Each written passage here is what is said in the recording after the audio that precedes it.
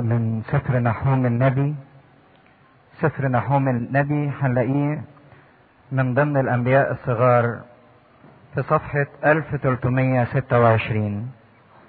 1326 وحي على نينوى. سفر رؤيا نحوم الألقوشي. الرب إله غيور ومنتقم، الرب منتقم ذو سخط، الرب منتقم من مبغضيه وحافظ غضبه على أعدائه. الرب بطيء الغضب وعظيم القدرة ولكنه لا يبرئ البتة. الرب في الزوبعة وفي العاصف طريقه، والسحاب غبار رجليه. ينتهر البحر فينشفه ويجفف جميع الأنهار. يذبل باشان والكرمل وظهر لبنان يذبل. الجبال ترجف منه والتلال تذوب، والأرض ترفع من وجهه، والعالم وكل الساكنين فيه. من يقف أمام سخط، ومن يقوم في حمو غضبه. غيظه ينسكب كالنار والصخور تنهدم منه. صالح هو الرب، حصن في يوم الضيق، وهو يعرف المتوكلين عليه. ولكن بطوفان عابر يصنع هلاكا تاما لموضعها، وأعداؤه يتبعهم ظلام. ماذا تفتكرون على الرب؟ هو صانع هلاكا تاما. لا يقوم الضيق مرتين، فإنهم وهم مشتبكون مثل الشوك، وسكرانون كمن خمرهم، يؤكلون كالقش اليابس. بالكمال منك خرج المفتكر على الرب شرا، المشير بالهلاك. هكذا قال الرب: إن كانوا سالمين وكثيرين فهكذا يجزون فيعبر. أذللتك لا أذلك ثانية، والآن أكسر نيره عنك وأقطع ربتك. ولكن قد أوصى عنك الرب: لا يزرع من اسمك فيما بعد. إني أقطع من بيت إلهك التماثيل المنحوتة والمسبوكة، أجعله قبرك لأنك صرت حقيرا. أجعله قبرك لأنك صرت حقيرا. هوذا على الجبال قدم مبشر مناد بالسلام. عيدي يا يهوذا أعيادك، أوفي ندورك، فإنه لا يعود يعبر فيك أيضا المهلك. قد انقرض كله مجدا للثالوث الأقدس. حقيقة ان قصدنا ان احنا ندرس سفر نحوم، ويمكن السفر ده بالذات مهضوم حقه منا، ان مفيش ناس كتيرة بتعرف عنه حاجة. ويمكن الناس اول ما سمعت قالت مين نحوم ده ويطلع ايه. لكن هو في واقع الامر رسالة نحوم او النبوة اللي تنبأ بها نحوم من الخطورة الشديدة جدا بالنسبة لكل انسان، لانها بتورينا حاجة خطيرة احنا كتير بنعيشها وما بناخدش بالنا منها، وبعدين الحكاية دي بتوصلنا في الاخر للضياع. النبوة اللي تنبأها نحوم زي ما مكتوب في اول كلمة: وحي على نينوى. كلنا عارفين نينوى دي كانت عاصمة المملكة الأشورية، وكانت المملكة الأشورية مملكة ذات سيادة واتساع وسلطان ومجد وعظمة وحضارة. والمملكة الأشورية دي في موقعها قبل المملكة البابلية في التاريخ. والمملكة الأشورية هي اللي حطمت، عشان تبقوا عارفين، حضارة الفراعنة. في ملك أشور اسمه أشور بنيبال، جه واجتاح مدينة طيبة والأقصر وحطم حضارات الفراعنة، وانتهت امبراطورية الفراعنة. وكانت الامبراطورية الأشورية اللي عاصمتها نينوى من الشهرة ومن المجد ومن القوة ومن العزة والسيادة انها بسطت سلطانها على ممالك كتيرة من العالم، لكن المملكة دي تحطمت وضاعت على يد البابليين.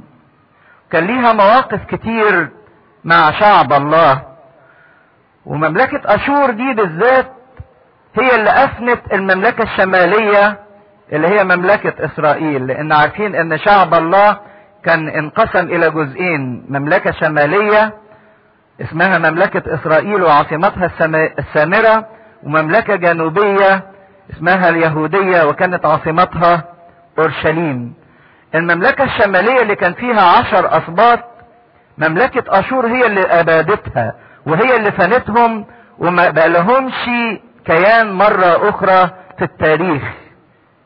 لكن مملكة يهودية اللي في الجنوب هي دي اللي بابل احتلتها، ولكن بعد فترة ربنا رجع السبي وقامت وكانت ليها قائمة مرة تانية مملكة اورشليم اللي هي اليهودية. وزي ما بنشوف في تاريخ الكتاب المقدس ان اشور زي ما حطمت مملكة اسرائيل حاولت تحطم مملكة يهوذا او المملكة اليهودية، وحاولت انها تحتل اورشليم في زمن ملك اسمه حزقيا الملك. وليه قصة مشهورة قوي. حزقيا الملك ده اللي كان هيموت وبعدين صلى لربنا وربنا طول في عمره 15 سنة، لكن في ايامه جه سنحريب ملك اشور وحاصر اورشليم وكان عايز يحتلها، لكن ربنا صنع خلاص لمملكة اورشليم. اهمية سفر نحوم كلمة نينوى، وحي على نينوى. وكلمة وحي في العبري تعني ثقل او كلام تقيل هيتقال على نينوى. انا بركز على نينوى ليه؟ لان نينوى دي كان ليها قصة اخرى في سفر يونان. نينوى دي المدينة اللي تابت بمنادات يونان وجلست في المسوح والرماد وقدمت توبة نموذجية، لدرجة احنا لحد دلوقتي بنصوم زي ما هم صاموا. وكان ليها قصة رائعة في التوبة اختبرتها نينوى لما جازت مراحم ربنا لما قدمت توبة وجلست في المسوح والرماد. لكن نينوى دي هي اللي كانت مثال للتوبة، وكانت مثال لشفقة ربنا ورحمة ربنا، لدرجة ان ربنا بيقول لليونان الا اشفق انا على المدينة العظيمة اللي فيها 12,000 ربوة من الناس، اللي كانت مثال للتوبة ومثال للرحمة. بنشوفها في سفر نحوم مثال للدينونة وللخراب وللهلاك. ايه اللي حصل؟ ليه توبة نينوى دي ما استمرتش؟ يونان تنبأ لنينوى قبل نحوم بحوالي 100 سنة من الزمن، بحوالي قرن كامل من الزمن. نحوم كان في عهد حزقيا الملك وكان معاصر لأشعياء النبي، ويونان قبليهم ب100 سنة. بعد 100 سنة من توبة نينوى هلكت نينوى وصارت مثال للخراب وللدمار، وصارت مثال ومجال لسخط الله وغضبه وانتقامه. ليه النفس بعد ما بتبتدي ما بتكملش؟ وخطورة ان النفس تبتدي ولكنها لا تستمر خطورة عظيمة جدا وشديدة جدا. عشان كده لابد ان احنا نعرف ان احنا في مرات كتيرة بنبتدي مع ربنا وبتكون لنا توبة وبنتمتع برحمة ربنا وشفقة ربنا وحنان ربنا وحب ربنا، لكن للأسف بعد فترة التوبة بتاعتنا ما بتستمرش وبنبص نلاقينا في ضياع وفي هلاك وفي خراب. نفس قصة نينوى بتتكرر باستمرار معانا في حياتنا. فقصة نينوى باستمرار بتتكرر في حياتنا في موقف بنعيشه كل يوم، وخطورة هذا الموقف ان مش بس مهم ان احنا نبتدي، لكن المهم ان احنا بعد ما نبتدي نستمر ونكمل الى النهاية، عشان ما يكونش لينا نفس الموقف الصعب. نينوى اللي كانت مثال لشفقة ربنا ورحمة ربنا وللتوبة الجميلة وللغفران الجميل، تصير مثال للهلاك وللخراب وللدمار.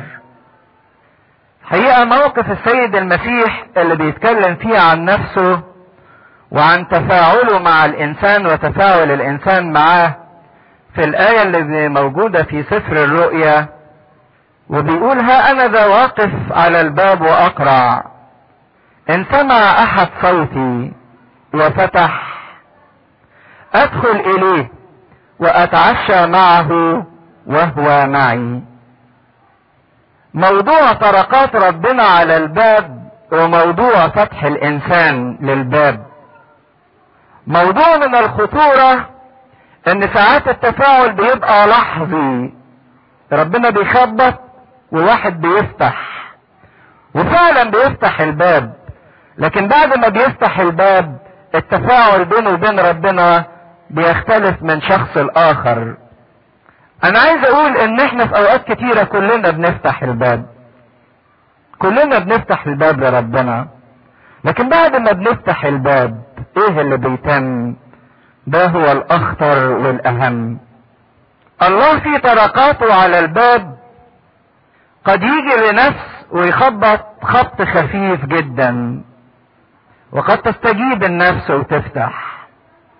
وممكن ربنا يجي لنفس تانية ويخبط خبطة جامدة، خبطة واحدة لكن شديدة جدا، فالنفس تصحى وتفتح. وقد يجي ربنا ويخبط خبطات متوالية ومتتابعة وبسرعة، ضربات ضربات ضربات ورا بعض بسرعة جبارة، بتفتح كل نفس ربنا بطريقة مختلفة. لكن هو بيطرق بأنواع كتيرة وبيخبط علينا مرات كتيرة وبطرق كتيرة، وزي ما هو بيخبط علينا بطرق كتيرة احنا بيكون لينا تفاعل اخر بطريقة فتح الباب. في واحد بالرغم من الطرقات المختلفة اللي ربنا بيطرقها عليه ما بيفتحش خالص، ده خلاص ما فتحش، ده معروف انه ما قدمش توبة، ده ركن على جنب. لكن في واحد تاني يسمع خبطات ربنا ايا كانت ويقوم ويفتح فعلا، لكن بعد ما يفتح الباب يدخل المسيح ويسيب المسيح ويقوم يخش ينام على سريره. دخله زي واحد جاي لك خبط على الباب، انت فتحت له وبصيت كده في وشه، رحت سبت الباب مفتوح ورحت دخلت نمت وسبته قاعد بره. ما اديتهوش اهمية، ما اديتهوش احترام لائق، بصيت فيه ورحت نمت، تكاسلت وتراخيت. في وقت من الاوقات بفتح لربنا، لكن بعد ما بفتح اروح انام، اتكاسل واتراخى واستهتر بيه. اهو يعني ناخده كده على الماشي، خليه قاعد، اهو اسمه قاعد، لكن انا مش قاعد معاه، انا متكاسل عنه، انا متراخي عنه. واحد تاني يسمع الخط فيقوم ويفتح، يقوم ويفتح، وبعد ما يفتح يدخل المسيح يقول له اتفضل اقعد، ويقعده في اوضه الصالون، وبعدين يبتدي يشتغل في شوية حاجات في ايديه، يوضب حاجات وينظف ويعمل، وينشغل عن المسيح بمشغوليات اخرى. هو دخله لكن انشغل عنه. النوع الاولاني دخله لكن تراخى وتكاثر واستهتر بيه. النوع الثاني دخله لكن انشغل عنه بشغل في ايديه وبتوضيبات وبمشغوليات وبالطبيخ وبالكنس وبالمسح. ده بيمثل الانسان اللي بعد ما بيفتح لربنا ويبتدي بداية حلوة مع ربنا في التوبة، يبتدي ينشغل عن الله بمشغوليات الحياة. نوع ثالث بعد ما بيخبط المسيح ويفتح له يدخله فعلا ويقعد معاه. لكن طول ما هو قاعد معاه عمال يبص في الساعة، قاعد متضايق.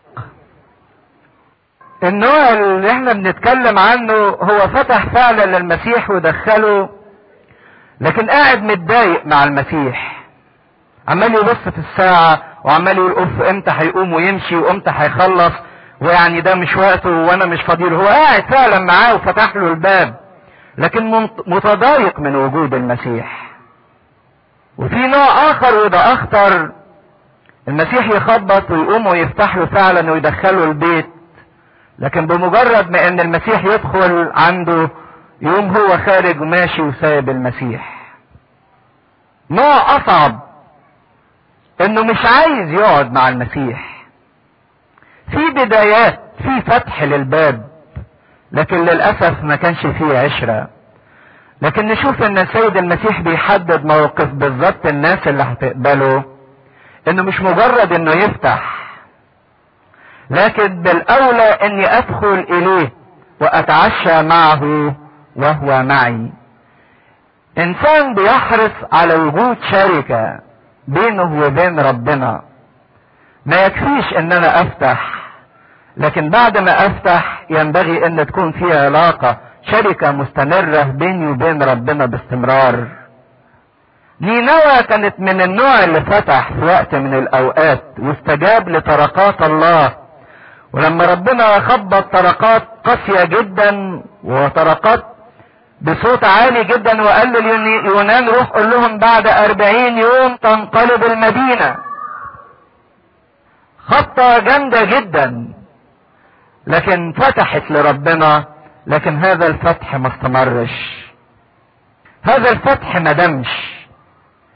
عشان كده من الخطورة ان يظل الانسان بيفتح مجرد فتح، لكن ما بيكملش بعد ما بيفتح.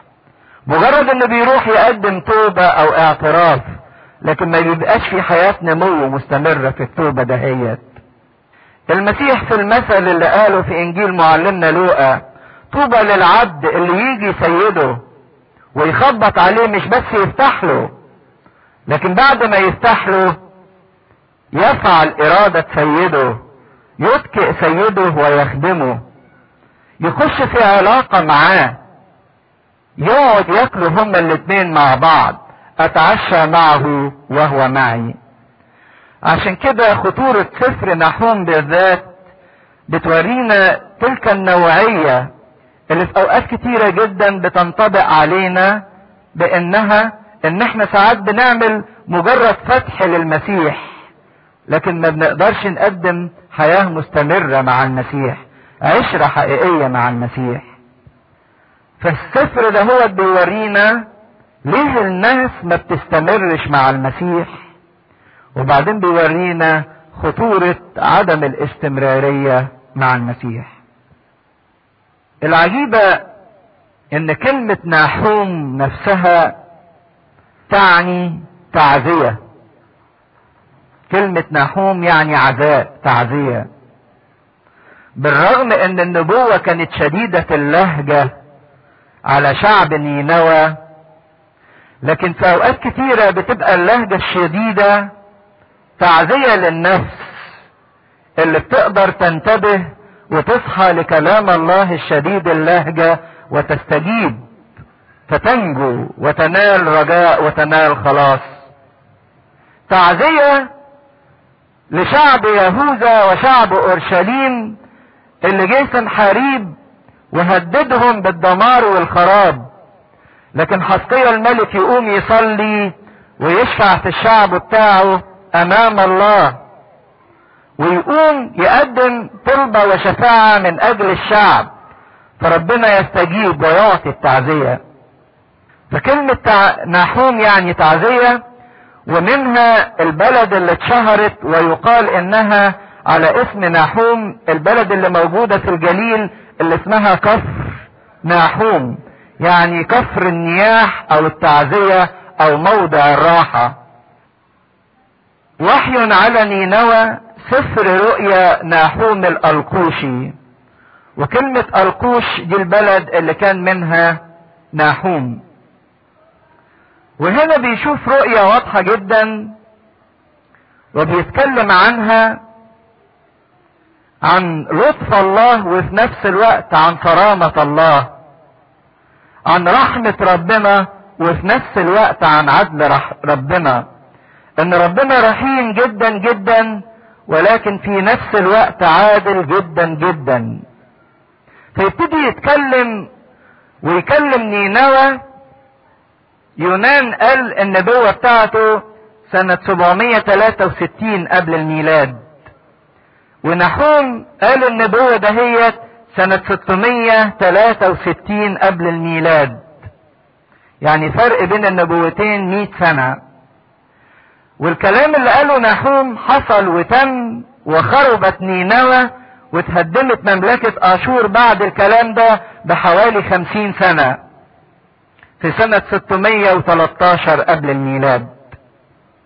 يعني الكلام ده قاله نحوم، وبعد 50 سنة منه تم هذا الكلام حرفيا، لانه كان بيتمتع برؤية صافية جدا وواضحة جدا عن طبيعة الله، من هو الله، واخبر الشعب بهذه الطبيعة.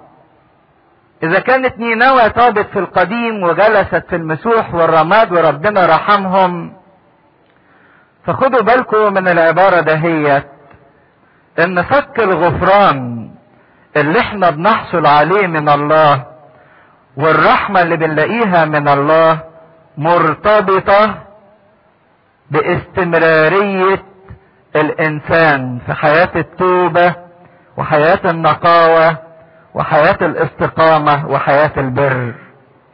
يوم ما الانسان بيتراجع عن سلوكه امام الله وعن حياته المقدسة امام الله، يوم ما هذا الانسان بيفقد رحمة ربنا وشفقة ربنا. مش ربنا اللي بيتغير، ولكن الانسان هو اللي بيتغير. فابتدى يتكلم عن صفات الله. الرب اله غيور ومنتقم، بيغير على قداسة اولاده ويعاقب على الاثم والشر. الرب منتقم وذو سخط. وهنا بيأكد كلمة الانتقام او العقاب او الدينونة، انه لابد من الدينونة للنفس اللي ما بتمسكش في مراحم ربنا، وللنفس اللي ما بتعيش مرتبطة بالله. وذو سخط، وكلمة ذو يعني صاحب سيادة، هو سيد على السخط. الله زي ما بيشوفوا بيصوروا ان هو بيغضب، ولكن الله يسيطر على غضبه، مش زي الانسان. الانسان لما بيغضب بيقعد يبكي وهو عاجز وفاشل على انه يعمل اي شيء، وما يقدرش يتحكم في انفعالاته. لكن الله سيد على غضبه. الله يعرف امتى يدي العقاب، ما هوش منفعل بانفعالات بشرية عاجزة زينا. الرب منتقم من مبغضيه وحافظ غضبه على اعدائه. الناس اللي بتكره الحياة مع ربنا ودخلت في عداوة مع الله لابد ان يقعوا تحت الدينونة. وبعدين عشان يوري الناس ان ربنا متحكم في الغضب بتاعه ويسود على الغضب، وان ربنا مش بيعمل قرارات انفعالية، لكن ربنا لما بيحكم بالعدل، بيحكم بالحق. بيقول الرب بطيء الغضب، ما هوش انفعالي، لكن بيطول باله جدا جدا على الانسان. بيترك للانسان فرص مرات ومرات ومرات. كان بطيء الغضب جدا على نينوى، لدرجة ان الوعد او التهديد اللي قاله يونان بعد 40 يوم تنقلب المدينة، ربنا اجله. مش 40 يوم ده، ربنا اجله 100 سنة. فضل مستني لما لقى فيه توبة مقدمة من الناس دي، ولكن كم وكم كان يشتاق الرب ان التوبة دي تستمر وتدوم على طول. هو بطيء الغضب وعظيم القدرة، قادر على كل شيء. هو عظيم القدرة. اذا كنت عرفت ان ربنا عظيم القدرة وقدرته لا حدود لها، طب ما تستغل القدرة العظيمة ده هي لمصلحتك ليك، بدل ما تكون القدرة العظيمة دي ضدك. ولكنه لا يبرئ البتة. لكن الموضوع مش موضوع ان ربنا يعني حنين وخلاص وهيفوت، لا، ربنا ينظر الى توبة الانسان المستمرة الدائمة. هي دي الوحيدة اللي تستطيع ان تعطي ابراء للانسان. لكن الانسان يقول هو ربنا ده قلبه كبير ويفوت وقلبه حنين وحبه يبين والموضوع يعدي، لا يبرئ البتة. ليست خطية بلا مغفرة الا التي بلا توبة. والتوبة ما هياش الفتح اللحظات وبعد كده الاهمال او الانشغال او التراخي او ترك الله، لكن التوبة اللي بتؤدي الى علاقة حية دائمة مستمرة بالله. الرب في الزوبعة وفي العاصف، طريقه والسحاب غبار رجليه. مين يقدر يواجه العاصفة ومين يقدر يمشي ضد العاصفة؟ الله في قدرته العظيمة جدا يستطيع ان يخترق العواصف وكل رياح. ده حتى السحاب ده بيمثله ان هو التراب مكان غبار رجليه. في لما واحد يمشي كده ويطرب حواليه، السحاب ده بعظمته هو غبار رجليه. اذا كان الله بطيء الغضب فده شيء، وكونه انه هيسكن على الخطأ والخطية ده شيء اخر. الله لا يسكت على الخطية بالرغم من انه بطيء الغضب. ينتهر البحر فينشفه ويجفف جميع الانهار. ابتدى يتكلم مع نينوى عن عظمة الاله، لان في هذا الوقت نينوى وملكها سنحريب ملك اشور بعت واحد كاتب عنده اسمه ربشاقي، وراح وقف على سور بتاع اورشليم وكلم حسقيا الملك وكل رجال يهوذا وقال لهم مين الرب بتاعكم ده اللي يقف قدام ملك اشور؟ اشور اللي ضيعت كل المدن وكل البلاد وفتحتها، يطلع ايه الرب اللي انتم متكلين عليه وبتقولوا ان ربنا هيدافع عنكم؟ يطلع ايه ربنا ده؟ هو ده سنحريب ملكنا سيبيد اورشليم ويهدها. فهو باعت النبوة دي يقول لهم مين هو ربنا ده اللي انتوا بتستهزئوا بيه. ينتهر البحر فينشفه، وشفنا مع شعبه وهو بينتهر البحر ويعبر الناس بالرجل في المياه. ويجفف جميع الانهار، يذبل باشان الكرمل وظهر لبنان يذبل. ده قدام الله كل مجد لبنان وكل الجبال بتاعت لبنان واشجار الارض والاشجار الصنوبر والزهور الجميلة كلها تذبل امام الله. ربنا محدش يقدر يقف قدامه. دي الرسالة اللي عايز يوصلها ناحوم لمملكة اشور، والكل انسان يقف امام الله ويترك الله ولا يخضع لعمله. الجبال ترجف منه والتلال تدوب والارض ترفع من وجهه. مفيش شيء يقف قدامه، والعالم وكل الساكنين فيه. ما يقدرش ان هو يواجه الله ويواجه عظمة الله.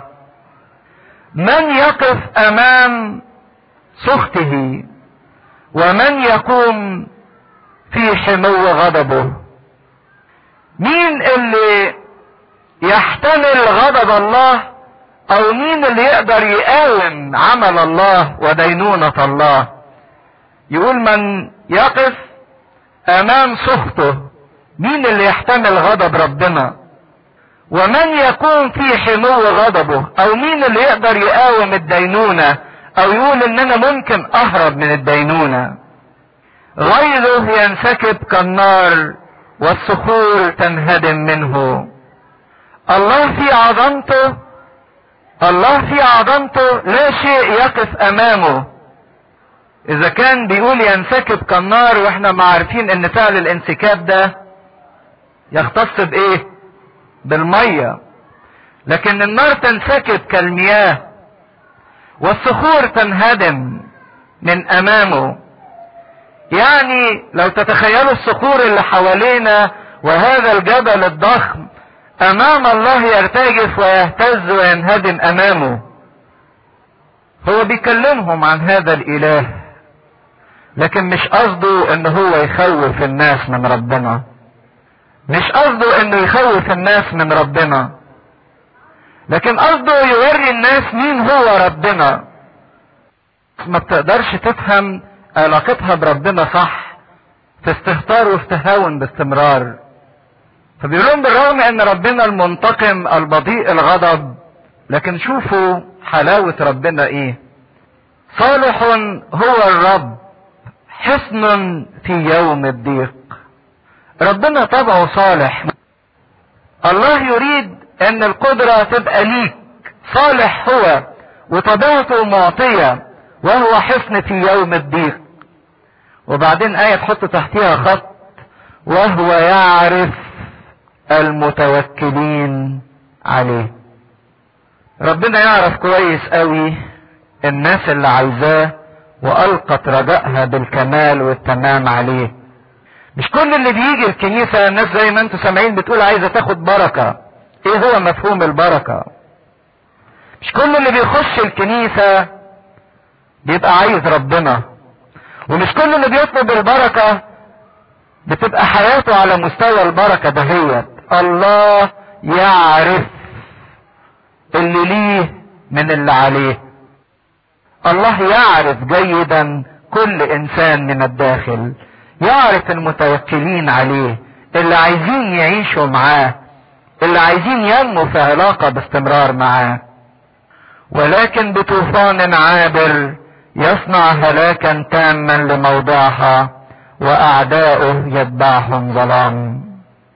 نينوى دهيت اللي وقفت قدام ربنا وارتدت عن التوبة، واللي تحدت الله، واللي حصرت اورشليم، واللي رجعت لخطاياها القديمة واشنع منها، بطوفان عابر الله يهلكها. وفعلا زي ما هنشوف ان نينوى دي كانت على نهر دجلة، وكان من ضمن الاسباب الرئيسية اللي ادت لهلاك المملكة الاشورية فيضان نهر دجلة وتغريقه ليها. وبيقول عليه انه ده مجرد فيضان عابر، يعني حاجة كده على ايه؟ على الماشي.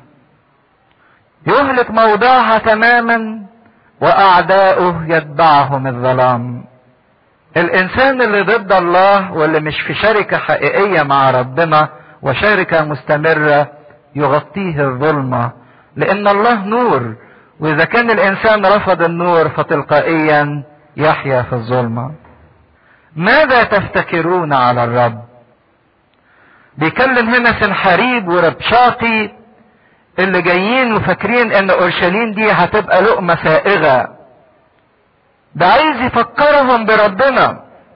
الرب ده اللي انتم من 100 سنة قدمتوا له توبة وجلستم في المسوح والرماد وامنتم برسالة نينوى برسالة يونان وقدمتم توبة. دلوقتي تخليتوا عنه، ومش بس تخليتوا عنه، لكن دلوقتي كمان جايين تقفوا ضده. مجمع جيوشك، يعني نينوى مجمعة جيوشك جاية تحاربي مدينة الله اورشليم.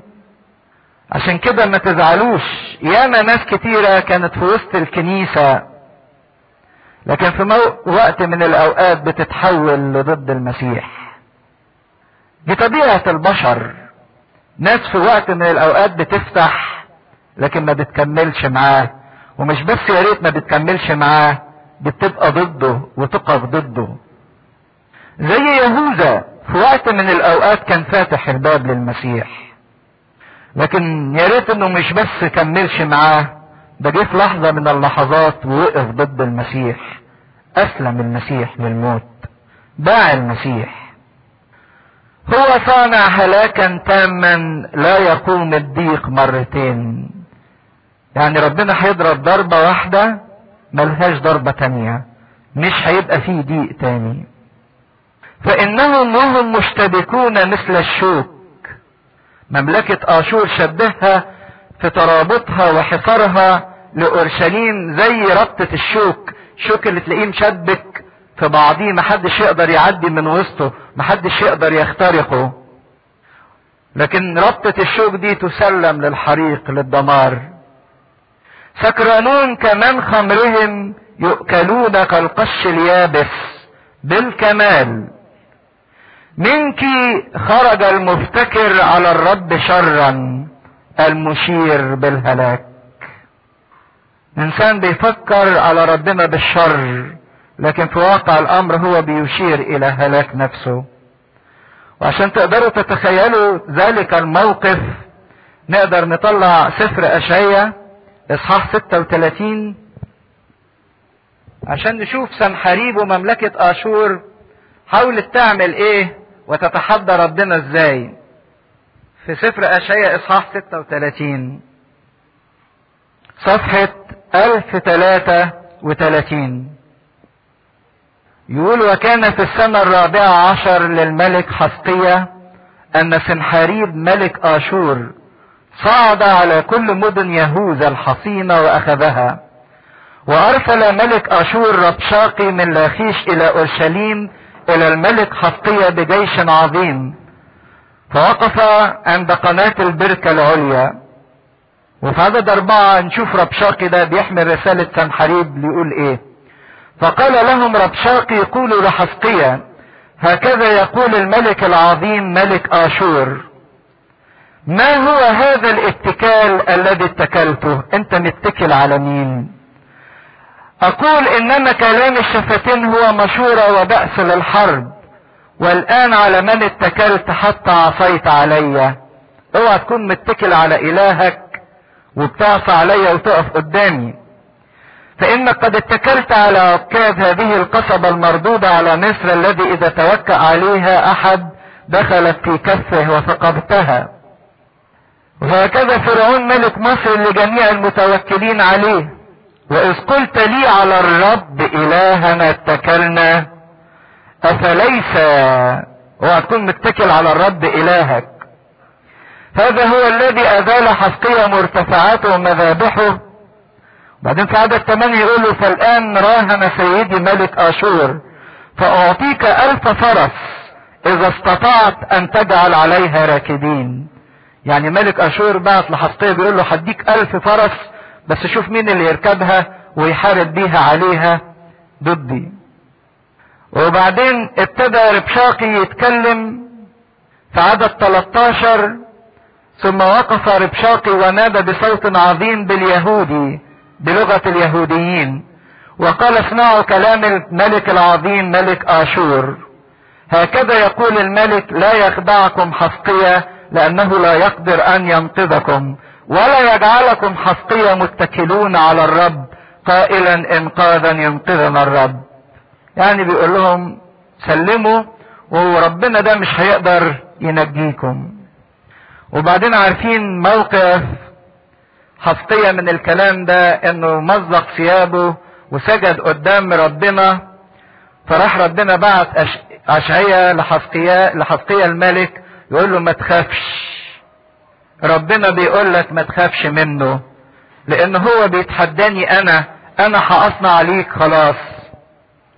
في صح 37 من اشعياء عدد 14 يقول: فاخذ حزقيا الرسائل من يد الرسل وقرأها، ثم صعد الى بيت الرب ونشرها حزقيا امام الرب. وصلى حزقيا الى الرب قائلا: يا رب الجنود اله اسرائيل الجالس فوق الكاروبيم، انت هو الاله وحدك لكل ممالك الارض. امل يا رب اذنك واسمع، افتح يا رب عينيك، انظر واسمع كل كلام سنحاريب. وبعدين في عدد 20 يقول له والان ايها الرب الهنا خلصنا من يده، فتعلم ممالك الارض كلها انك انت الرب وحدك. فارسل اشعياء ابن اموس الى حزقيا قائلا هكذا يقول الرب اله اسرائيل الذي صليت اليه من جهة سنحريب ملك اشور، هذا هو الكلام الذي تكلم به الرب عليه. وابتدى يقول له الرسالة، وبعدين في الاخر يقول له ان مش هيتم كام يوم وهتشوف ان سنحريب ده هيهلك. وبيقول له الرسالة الجميلة في عدد 35 احاني عن هذه المدينة لأخلصها من اجل نفسي ومن اجل داود عبدي. فخرج ملاك الرب وضرب من جيش اشور 185 الفا، فلما بكروا صباحا اذ هم جميعا جثث ميتة. فانصرف سنحريب ملك اشور وذهب راجعا واقام في نينوى، وفيما هو ساجد في بيت مصروخ الهه ضربه ادرملك وشرأسر ابناه بالسيف، ولاده هما الاثنين وهو ساجد في بيت الهه ضربوه وموتوه. نرجع تاني لسفر نحوم ونشوف ان كانت من نينوى خرج المتفكر على الرب شرا المشير بالهلاك، لكن هكذا قال الرب في عدد 12 ان كانوا سالمين وكثيرين هكذا فهكذا يجزون فيعبر، اذللتك لا اذلك ثانية. هي ضربة واحدة. والان اكسر نيره عنك واقطع ربطك. ده ربنا بيكلم مدينته، بيكلم اورشليم.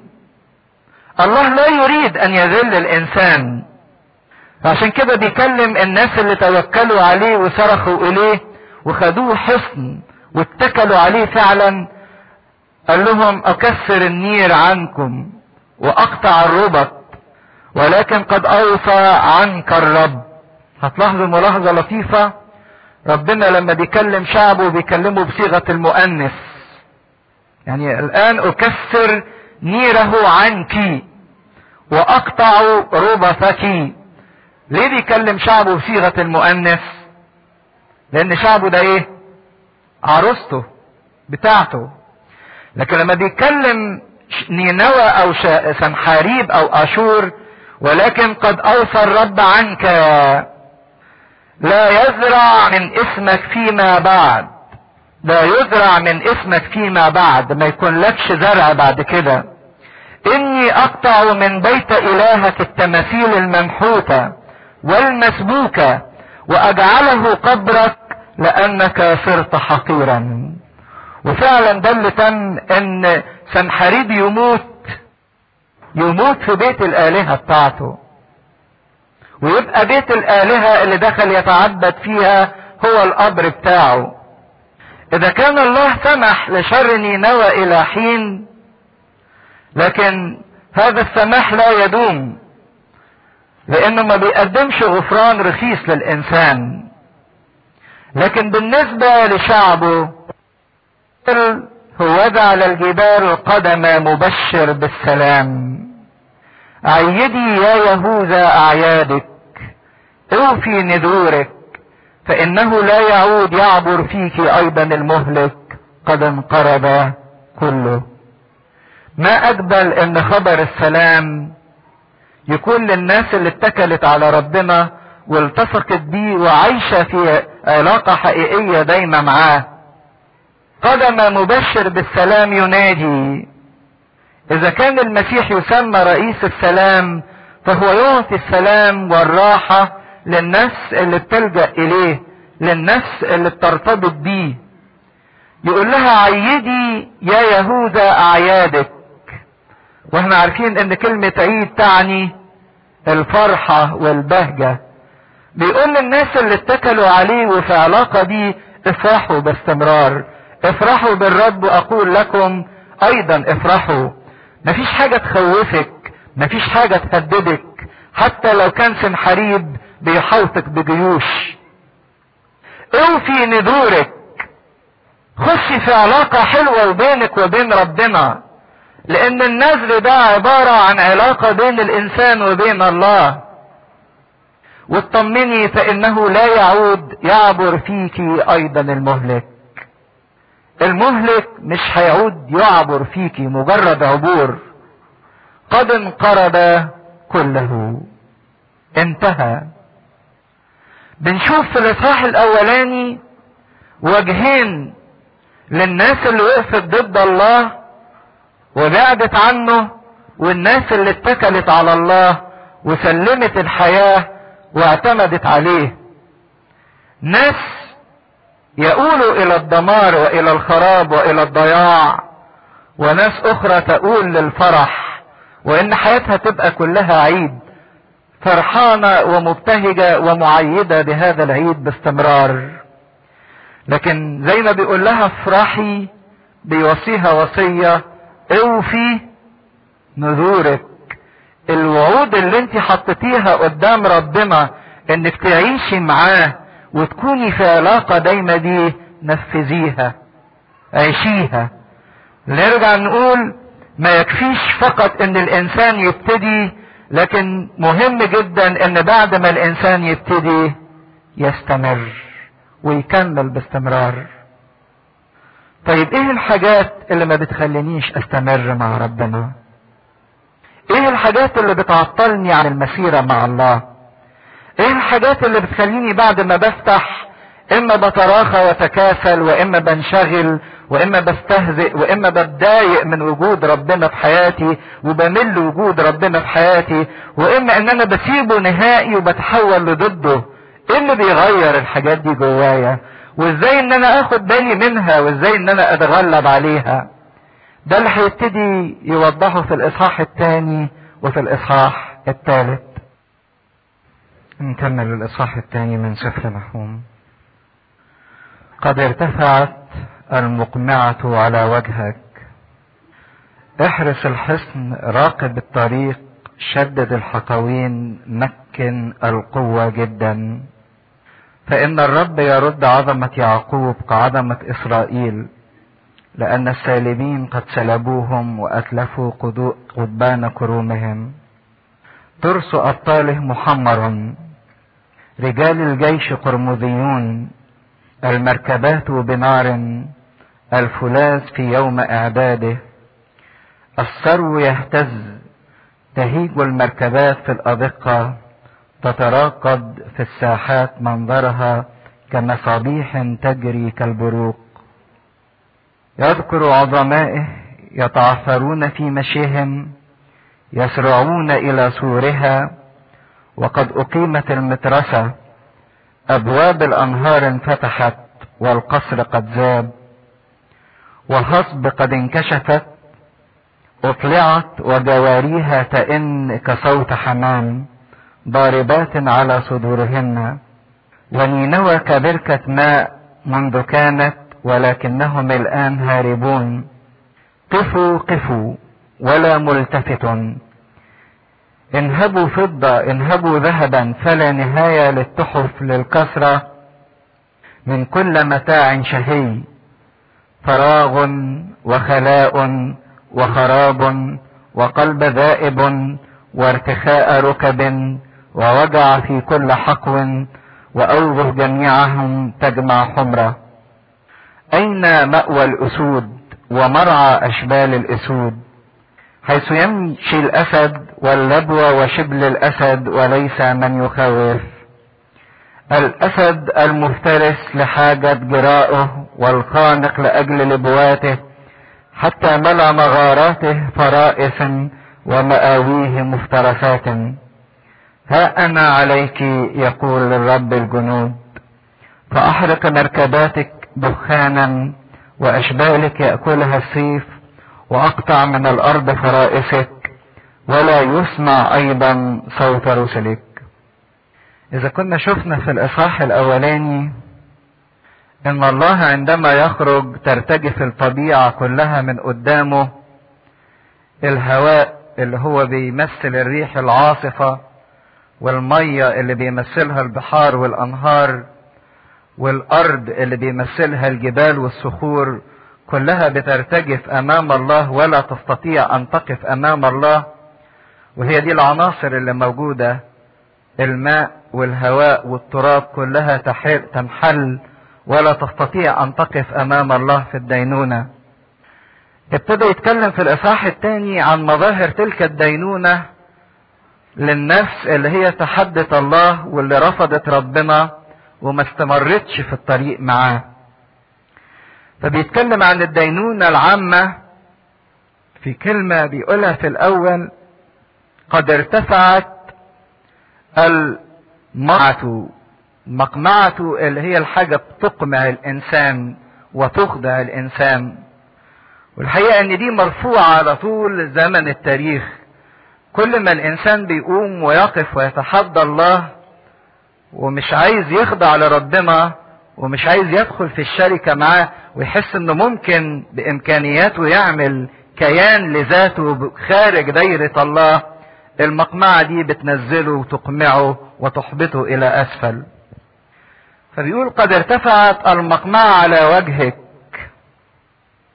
مهما عمل الإنسان وكون لنفسه من إمكانيات، فبيقول له: اعمل، احرسي الحصن، حصن زي ما انت عايز، راقب الطرق، اعمل لنفسك ان عينيك مفتحة وشايف كل حاجة، شدد الحقوين، قوي الحقوين بتوعك، مكن القوة جدا، اعمل اللي انت عايزه من تحصينات ومن تأمينات ومن علم ومن معرفة. ما هي دي موقف العالم اللي ضد الله الآن، بيحاول انه يمكن القوة جدا، يعمل تحصينات لنفسه، يعمل أجهزة مراقبة وتصنت، يعمل أجهزة انذار، بيعمل كل شيء عشان يأمن حياته ويأمن وجوده. ومهما عظمت قوة هذا الإنسان ومهما قدر بالقوة بتاعته ان يصنع لنفسه من مجد ومن علم ومن تحصينات ومن أسلحة ومن مخترعات ومن وسائل، سواء لتأمين حياته او للدفاع عن نفسه او للتلذذ او للشهوات، يقولوا اعمل اللي انت عايزه، مكن القوة جدا. لكن ربنا هو الوحيد اللي يقدر يحفظ عظمة يعقوب وعظمة إسرائيل، شعبه اللي اتكل عليه. لأن السالبين قد سلبوهم وأتلفوا قضبان كرومهم. جت أشور وسلبت مملكة إسرائيل وخربتها، لكن الله يدافع عن شعبه المتكل عليه، شعب يهوذا اللي مسك في ربنا وتمسك بيه. طيب ما مملكة أشور حاولت تعمل كل ده لنفسها، ربنا أعد ليها اللي هيقدر ان هو يحط كبريائها ويهدم كل الحصون بتاعتها ويحط القوة العظيمة اللي هم حاسين ان بالقوة دي يتمكنوا من عمل اي شيء. فابتدى من عدد 3 يتكلم عن مملكة بابل اللي ربنا يؤدب بيها مملكة آشور ويهد بيها مملكة آشور. فبيتكلم: ترس أبطاله محمر من كتر الدماء اللي عليه، رجال الجيش قرمزيون، لون الأحمر، لون الخطر، لون الدم، المركبات بنار الفولاذ في يوم إعداده، الثرو يهتز. الثرو دي أشجار عالية جدا بتوصل لارتفاعات عظيمة، لكن لما تتهز قدام اللي قادم والزلزلة اللي جاية. تهيج المركبات في الأزقة. الأزقة معروف ان الأزقة ده طريق ايه؟ ضيق، لكن المركبات هتخشه. حتى اللي حاسس ان الطريق ضيق مش هيقدروا يوصلوا له، هيوصلوا له. تتراكض في الساحات، يعني في الأزقة الأماكن الضيقة، والساحات الأماكن المفتوحة. عندما تصل دينونة الله لكل فرد اللي مستخبي واللي ظاهر. يتعثرون في مشيهم، يسرعون الى سور. الثرو يهتز، تهيج المركبات في الآذقة، تتراكد في الساحات، منظرها كمصابيح تجري كالبروق في سرعة البرق، حتى ولو في الظلمة تدرك دينونة الله الكل. حقيقة ان التاريخ اللي يدرس تاريخ الممالك اللي ظهرت في العالم والحضارات اللي اتكونت، زي مثلا الحضارة البابلية والأشورية والمادية والفارسية واليونانية الإغريقية الرومانية، كل الأمم اللي ظهرت وانتشرت وكونت ممالك في العالم، لكن بنبص نلاقي انها بعد ما بتطلع وتوصل لقمة مجدها انها بتسقط مرة وبتنتهي وبتسلم الى الخراب.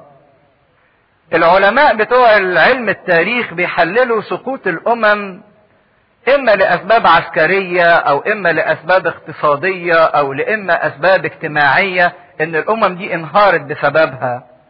لكن في واقع الامر اللي يدرس التاريخ كويس يلاقي لا الاسباب السياسية ولا العسكرية ولا الاجتماعية هي اللي وقعت الامم دي. الحاجات دي ما كانت الا مظاهر ظهرت فوقعتها، لكن السبب الرئيسي اللي اسقط كل الامم دي هو ان الله ادان تلك الامم بسبب الخطية. سقوط الامم اللي ظهرت على مر التاريخ حتى شعبه، السبب الوحيد لسقوطه ليس ضعفهم عسكريا وهزيمتهم العسكرية. سقوط الامم كلها ليس لاسباب اقتصادية حصلت، ولكن لان الله يدين الخطية اللي فيها. الشيوعية اللي انهارت دلوقتي قد يبدو ان سبب انهيار الشيوعية الازمة الاقتصادية، ده الحاجة اللي ظاهرة، لكن في واقع الامر ان سبب سقوط الشيوعية الاول هو دينونة الله لها بسبب الخطية.